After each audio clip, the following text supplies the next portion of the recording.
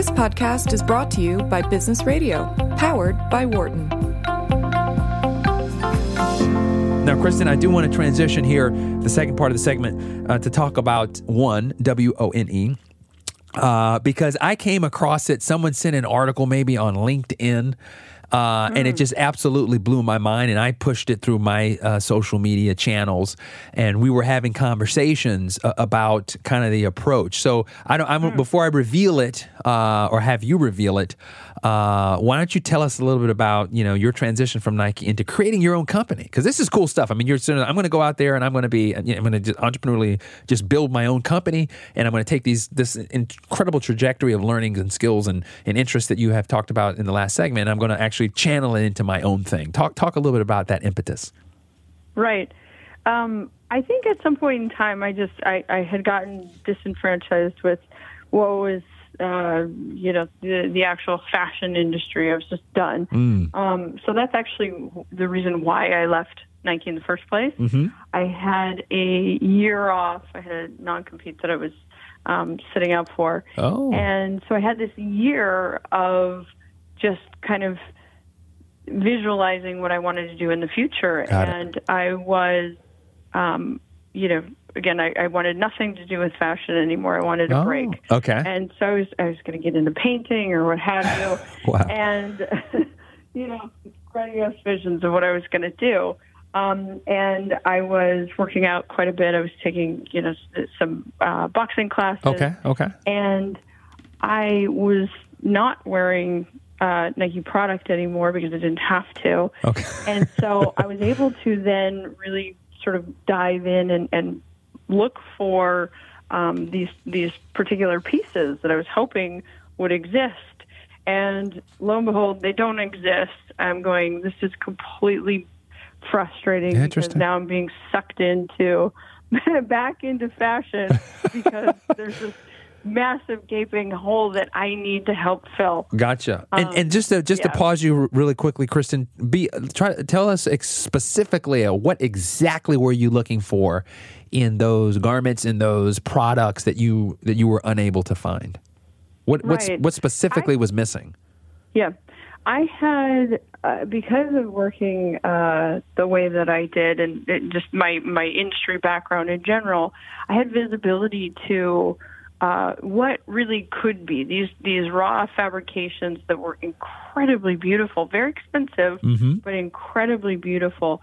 And I think what I was looking for was a very basic, timeless silhouette that I could wear forever. I was looking for these types of fabrications. I was willing to invest, a couple extra dollars into the quality, but I just didn't, I wasn't able to find any of these pieces. What I was finding was sort of the opposite. It was this athleisure approach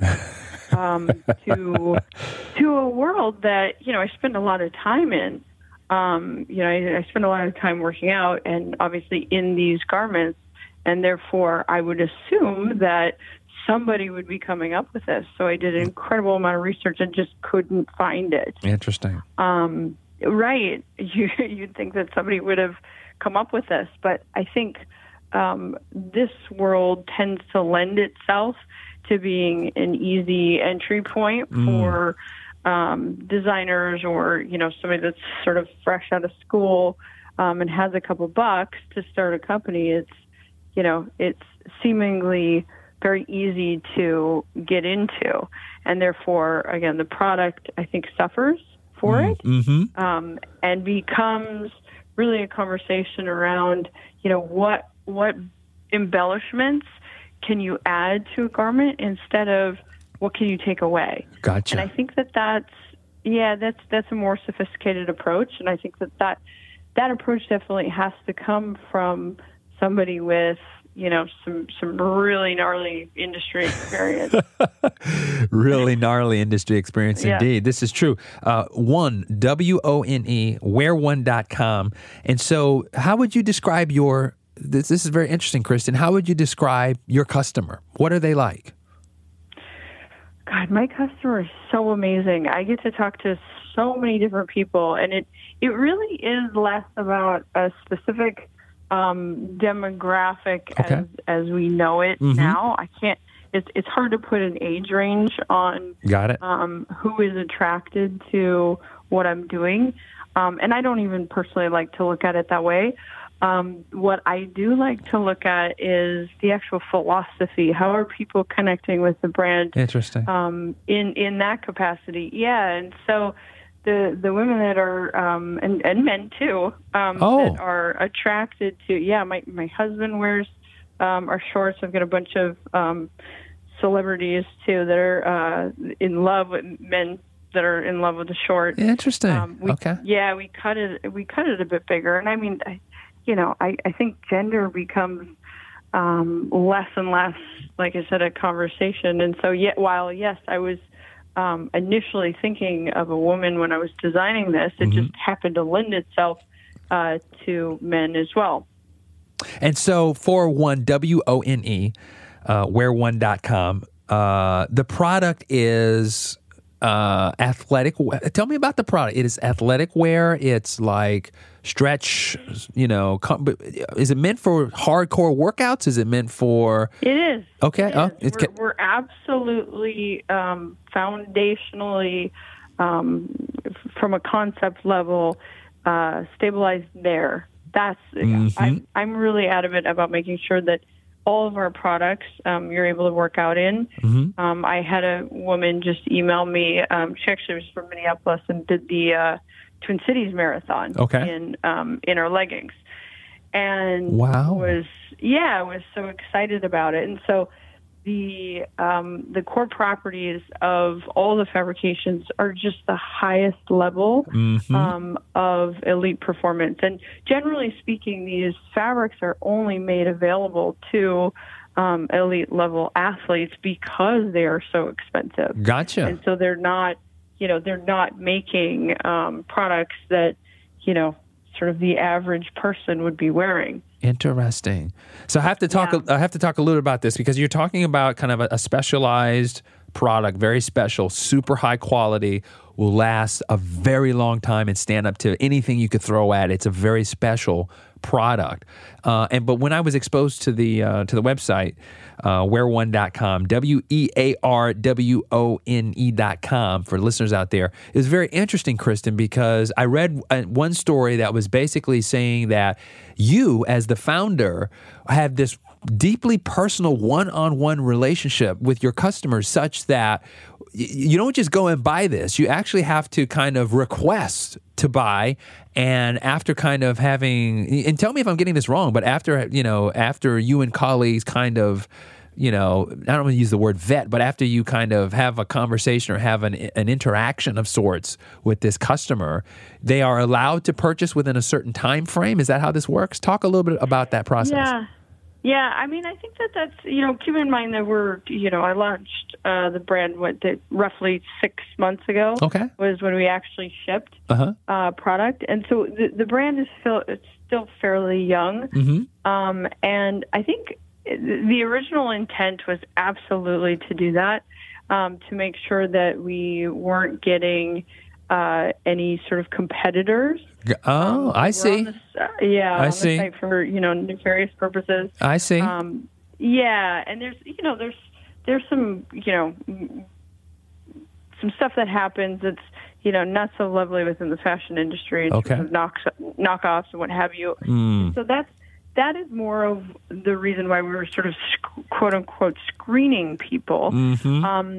But the other portion of that was just that I desperately want to make product for the best product for a select group of people. And the people that are attracted to the brand, I want to know who they are. Gotcha. I want to know how I can help them. I'm finding, too, I just had a woman that I'm connecting with via email because she has access to me, that wants this product because she's got these horrific skin conditions. Interesting. And this particular disease that she is looking for fabrications that are high quality and that will, actually be helping her skin.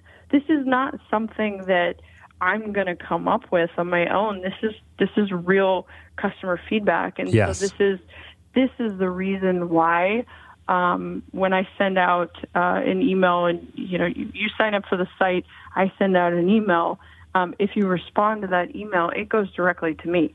I see. Wow. And okay. Yeah, and I really love. People always ask me too about scalability. Yes. And I always reference Paul Graham from YC, the Do Things That Don't Scale article. Okay. Translated into several different languages. Yes. Because I think it's really important to build brands from a really authentic, very concentrated, focused standpoint. Gotcha. And then from there, those principles are sort of ingrained in the brand, and then you come up with really beautiful solutions to continue to have that sort of focus and having that part of your brand. Interesting. I got to ask you this, Kristen. So I love this approach, because what you're saying is like, listen, I'm going to develop these deep relationships with my customers, and the media might want to call it, well, that's just screening, but you're building these relationships.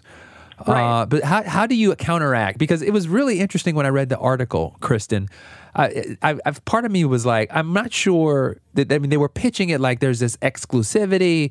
You might get turned down, and they were kind of like selling the story as if it was like, And I was like, I wonder. I'd love to talk to Kristen, because I bet she has a different perspective than the folks who are like trying to sell stories on their. Oh, yeah. You know what I mean? And that's absolutely the case, and I found it to be. I mean, everyone wants, the salacious story, and it's, sort of clickbait at that point. Mm-hmm. And, I've gotten hate mail and, things like this. Yeah, but I mean, at the end of the day, again, I don't care to put out, mediocre product into the universe. That's gotcha. I don't think that's helpful to anyone. Right. And so what you're going to do, Kristen, you're saying, listen, I have a beautiful product. I've spent a lot of time creating this beautiful product. It's a very nice product. I want deep relationships with my customers. So I want to engage them and talk to them and hear their personalized needs and deliver these products to them. And I'm going to do it so that in a way that protects this brand and the integrity and authenticity of this brand. And if you hate on that, you just hate on it. But, this is kind of your philosophy. Yes? Absolutely. You should come do sales for me. Hey, I was fascinated because, the people were like, you go to the Instagram page and there's nothing there. It's like one white post, and it's like so provocative and like, it's wow. It's, you know what I mean? It's like, I was like, this is really cool. But I mean, if you do, a bit of research right now too, like I love this dark social, where, people are sharing in a really different way. I think, the numbers are showing that that is where the engagement is happening with a brand, and that's more of my interest, anyways. Is if you're really honest about having the most phenomenal product you can and having a great customer service experience, that is going to be the foundation of your brand, and is why people are going to come back to you and be lifelong customers, and also tell their friends. Right. Period, the end. It should be so simple. Gotcha. Kristen Hildebrand, thank you so much for coming on the show tonight. Thank you so much. I appreciate you. Listeners, you can find out more about Kristen and One, WONE, at wearone.com. That's WEARWONE.com. You got to go check it out. It's some really, really cool products, and the approach that Kristen is doing is fantastic. Developing one-on-one personalized customers relationships is absolutely amazing. For more insight from Business Radio, please visit businessradio.wharton.upenn.edu.